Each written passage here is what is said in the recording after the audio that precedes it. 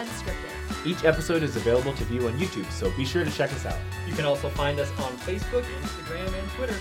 Thanks for listening and enjoy the show.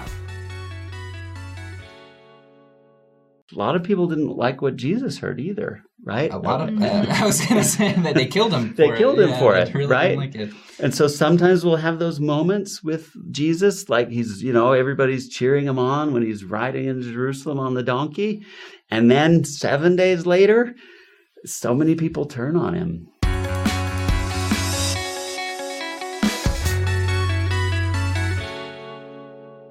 Hey everyone, we are here today with our friend Jeff Benyon. We're super excited to have him on the show. He is an awesome guy. He is one of the founders of North Star, which is an awesome organization for LGBTQ members of the church.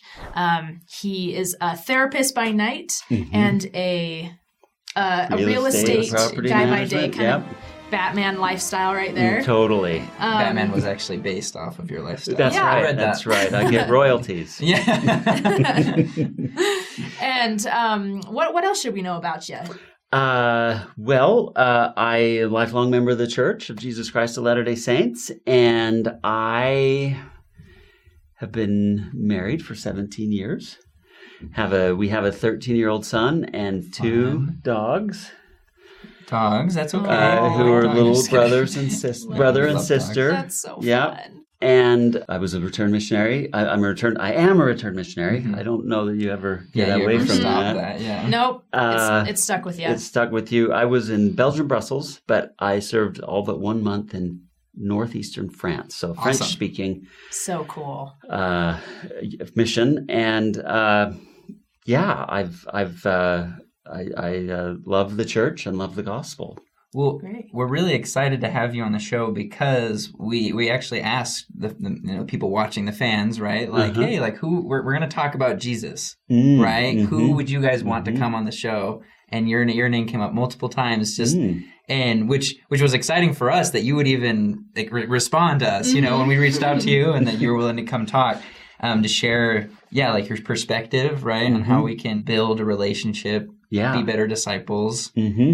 I guess, what do you really want to focus on in that? Well, as at this time of year, especially, we think about the Savior and the gifts He's offered us, and I thought I could talk about a gift I didn't want, right? One of those barbed wire wrapped presents we sometimes get, Every those? year under the Christmas tree. Yeah, Ouch, Mom. exactly.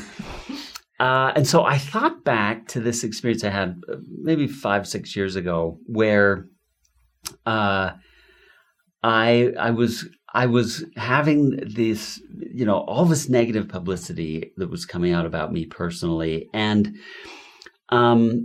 what was really frustrating me was it wasn't even true. And, it was affecting all kinds of parts of my life. And Was it because of articles you had published or yeah, work you had done? things I've been involved with around, this very controversial issue around sexuality and religion. Gotcha. I did this reality TV show Wow. called Really? My Husband's Not Gay. I didn't pick the name. We wanted to be straight-ish. But Straightish is in because there's shows like that. I know. Yeah. But they picked the name to troll the gays, and it worked. And so I had 120,000 people sign a petition saying I was bad. Just my existence was bad.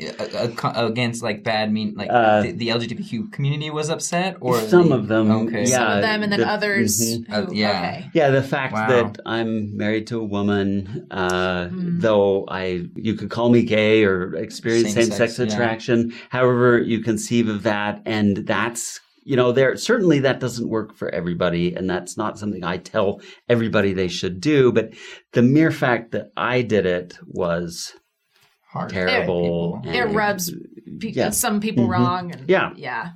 And so because of that, and some other, things people were saying, then I got distorted and twisted. And so, what do I do? It just seemed also overwhelming and really upsetting. Yeah. And And yet I also kind of just tuned it out. And I was just kind of numb, going through my life. And I had a dear friend who was on a vacation in Colorado, and he felt the Spirit tell him, Jeff needs help. And I didn't know I needed help. I was so numb and just kind of like getting through. Yeah, exactly. Yeah.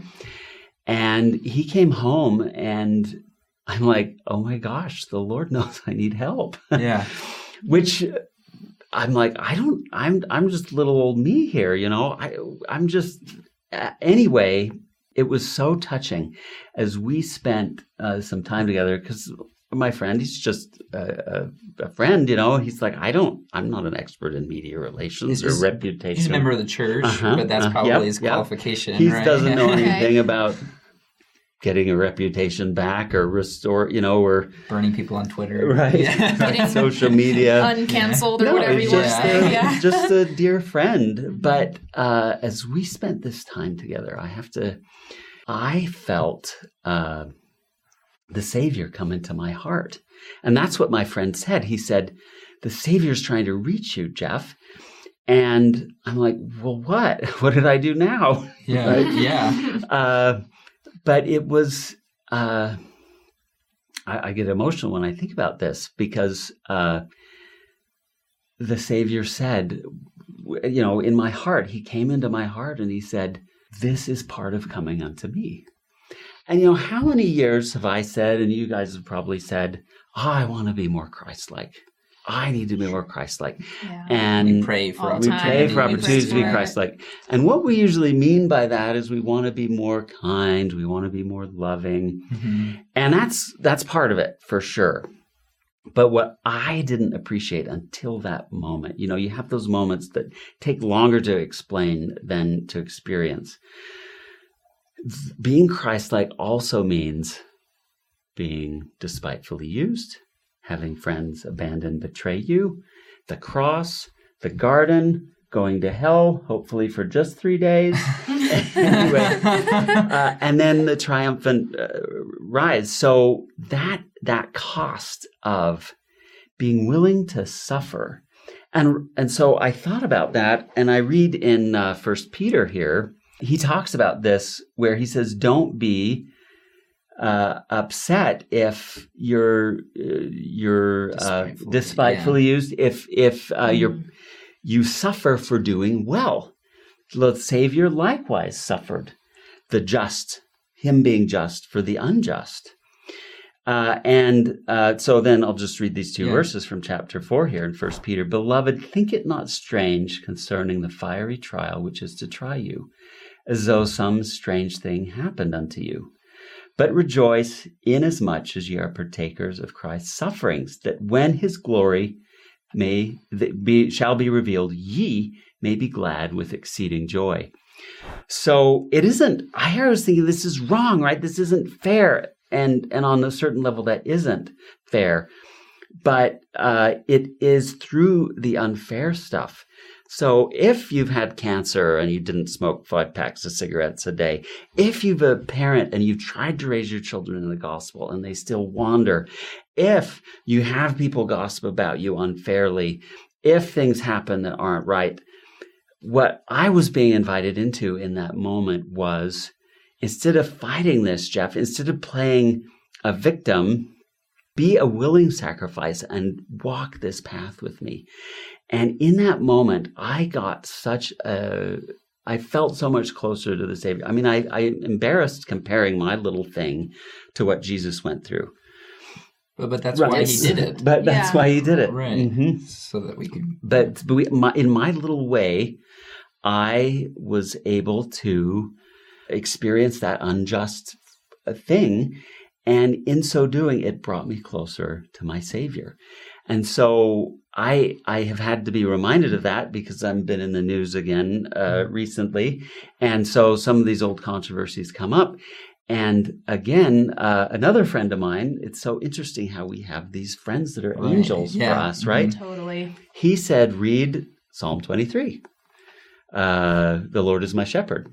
And I'm like, well, I can, I used to be in a choir. Yeah, I we can know recite the that. hymn. Yeah, exactly. But I did. I took the quiet moment to be still, like President Nelson's invited us to. And again, I was reading, obviously, yea, though I walked through the valley of the shadow of death. That felt like it could fit sometimes. But he leadeth me in green pastures. And again, the Spirit spoke to me when I read that. And I thought, the Lord is leading me on these experiences, and they are going to be blessings for me. They are things that are grateful, because this is where we get to know the Savior. We get to know the Savior, yes, by being kind and rendering service, and we get to know him on this deep, intimate level by having these trials and these experiences. Yeah. I love that. I mean, I love what you said about sometimes we pray so that we can be more Christ-like, and we don't always realize that the ways for that to happen is kind of really sucky stuff or really bad things and sometimes in our life. And just when we walk, that I years ago, maybe one of my earliest spiritual experiences in seminary, I was reading the New Testament. And for the first time, and it was just, again, it really hit me powerfully. I felt like I was there. It was just really vivid reading about it. I don't know if you've ever had those experiences reading the scriptures. I wish I had it more, but it's my fault probably that I don't. But I remember again thinking, wow, wouldn't that be neat when Jesus stumbles and someone else can lift that siren of the siren. He's the one that goes and picks up the cross when Jesus can't. The soldiers make him do it. Right. And I remember thinking, wow, if I could just be there and help him. And that's kind of what we get to do as we are willing to put ourselves out there, and as we're willing to sacrifice. Some of us have rendered service when it hasn't been welcome, right? Or it's backfired. We try to help somebody that doesn't want our help. Or sharing the gospel to communities that are less than, excited about it, right? Exactly. And so when we can do that, what I learned through this is if I can put that on the altar and say, yes, this is part of my discipleship, and not say, oh, this isn't fair, this is wrong, I should be blessed. Well, maybe I am being blessed. When I'm offering this, a lot of people didn't like what Jesus heard either, right? A lot of, I was going to say that they killed him. They killed him for it, really right? Like it. And so sometimes we'll have those moments with Jesus, like he's, everybody's cheering him on when he's riding into Jerusalem on the donkey, and then 7 days later, so many people turn on him. So, for your experience, because it feels like that you had this change, this like this revelation, and for like when you have those moments, it changes your life, right? But it's hard to give that to someone else. It is. Do you have any advice or like to help people who feel like either they're numb because of the trial or worse than numb? Is there anything that you could invite them to do to try to find that peace that you found? To hear this talk, if people aren't Christian, it can sound like, you're willingly putting yourself in a situation to be victimized. And what I would say is this is almost the opposite. Whereas a victim you're kind of stuck. As long as I'm in a victim place, I'm stuck. And what I found through my difficulties was if I could ask the Lord to consecrate that and take that and take that as part of my discipleship, it was transformative. And instead of being this thing that kept me stuck, it was this thing that transformed me. So another way to think of it is, when we're in those trials, we're on our knees, we're saying, Lord, help me. And we should do that. Right. And there is a kind of faith in that, but there's a deeper faith that says, I know you can get me through this, God. And yes, I want you to take this away. And we can't be blamed for that, right? Jesus said it too, right? That this cup should pass. But in that moment, if we can have the faith, not only like exercise the faith to have us get out of that trial, but even exercise the faith through the trial, that's actually a deeper faith. Because that faith says, no matter what, if this trial goes away or if it stays here, I will be okay. Yeah. I will believe in you. I will believe, and I will exercise the faith, as Elder Bednar said once, to not be healed. But if that is a deeper kind of faith. And it's that faith that I think when we can do that and just ask that our afflictions be consecrated to our gain and accept that as an opportunity to get closer to the Savior, who took on all our pains and suffering, and who was misunderstood, and who was betrayed, and who did suffer. None of the rest of us is innocent, but Jesus was the one. He's the one that didn't deserve it. All the rest of us could probably point to that we had it coming, right? Maybe had it coming. Yeah. So I would say what I learned was I just wanted to take that moment and move past it. And that's what made me numb, right? Just forget about it and avoid it. But if I kind of leaned into it and said, okay, this is an opportunity for me to become more Christ-like. Yeah. This is an opportunity to get to know him on a deeper level. And I just really feel like that's the incredible gift I got through this was I feel like I know the Savior's heart a little better.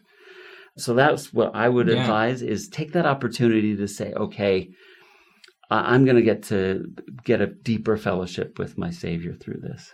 Like just because the path of discipleship is hard doesn't mean it's not worth it.